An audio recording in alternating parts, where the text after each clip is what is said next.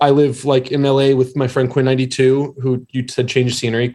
He lives here. And then my friend Chelsea Cutler lives in New York. And we all like were just starved to make music. Yeah. And everybody was like, in their bubbles. And we were like, why don't we just take 4 people, go to Newport, Rhode Island in the middle of fucking nowhere. We'll just stay in a little cluster in the house and we'll write music. And when we went, it's just so off the beaten path.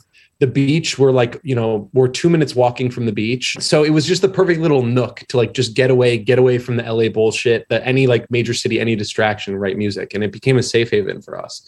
So I've gone back like probably 6 times and worked with Quinn 92, Chelsea Cutler, Jeremy Zucker, and then done a lot of stuff for my project as well. Wow. Yeah, no, I can imagine that's super inspiring. I feel like especially when no one's there, that's really when you get to see the beauty of it.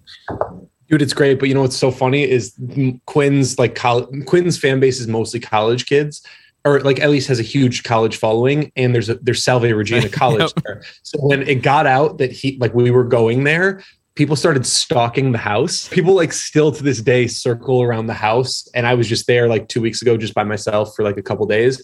And I saw cars just like, I posted on Instagram that I were there and cars just slowly drive by the house. And it's hilarious. Like we're Newport, Rhode Island famous. I think like working with my friends is my favorite thing in the world. That's like kind of what's made the career that I have. And like, that felt like a really good place to do it. And I think, one thing that I've always found to be true is like, some of my biggest music, Quinn's music, like we grew up together in Michigan, and some of the most impactful music that we've made, the songs that like we're both known for to this day, we made when we were outside, when we were living in Michigan, kind of untainted by the music world, untainted by the like, this is what's popular. This is like what pop music is. This is what's trending. I think some of the best art is kind of made just off the reservation, just like when you're kind of like back in the element of just being with you and your creativity.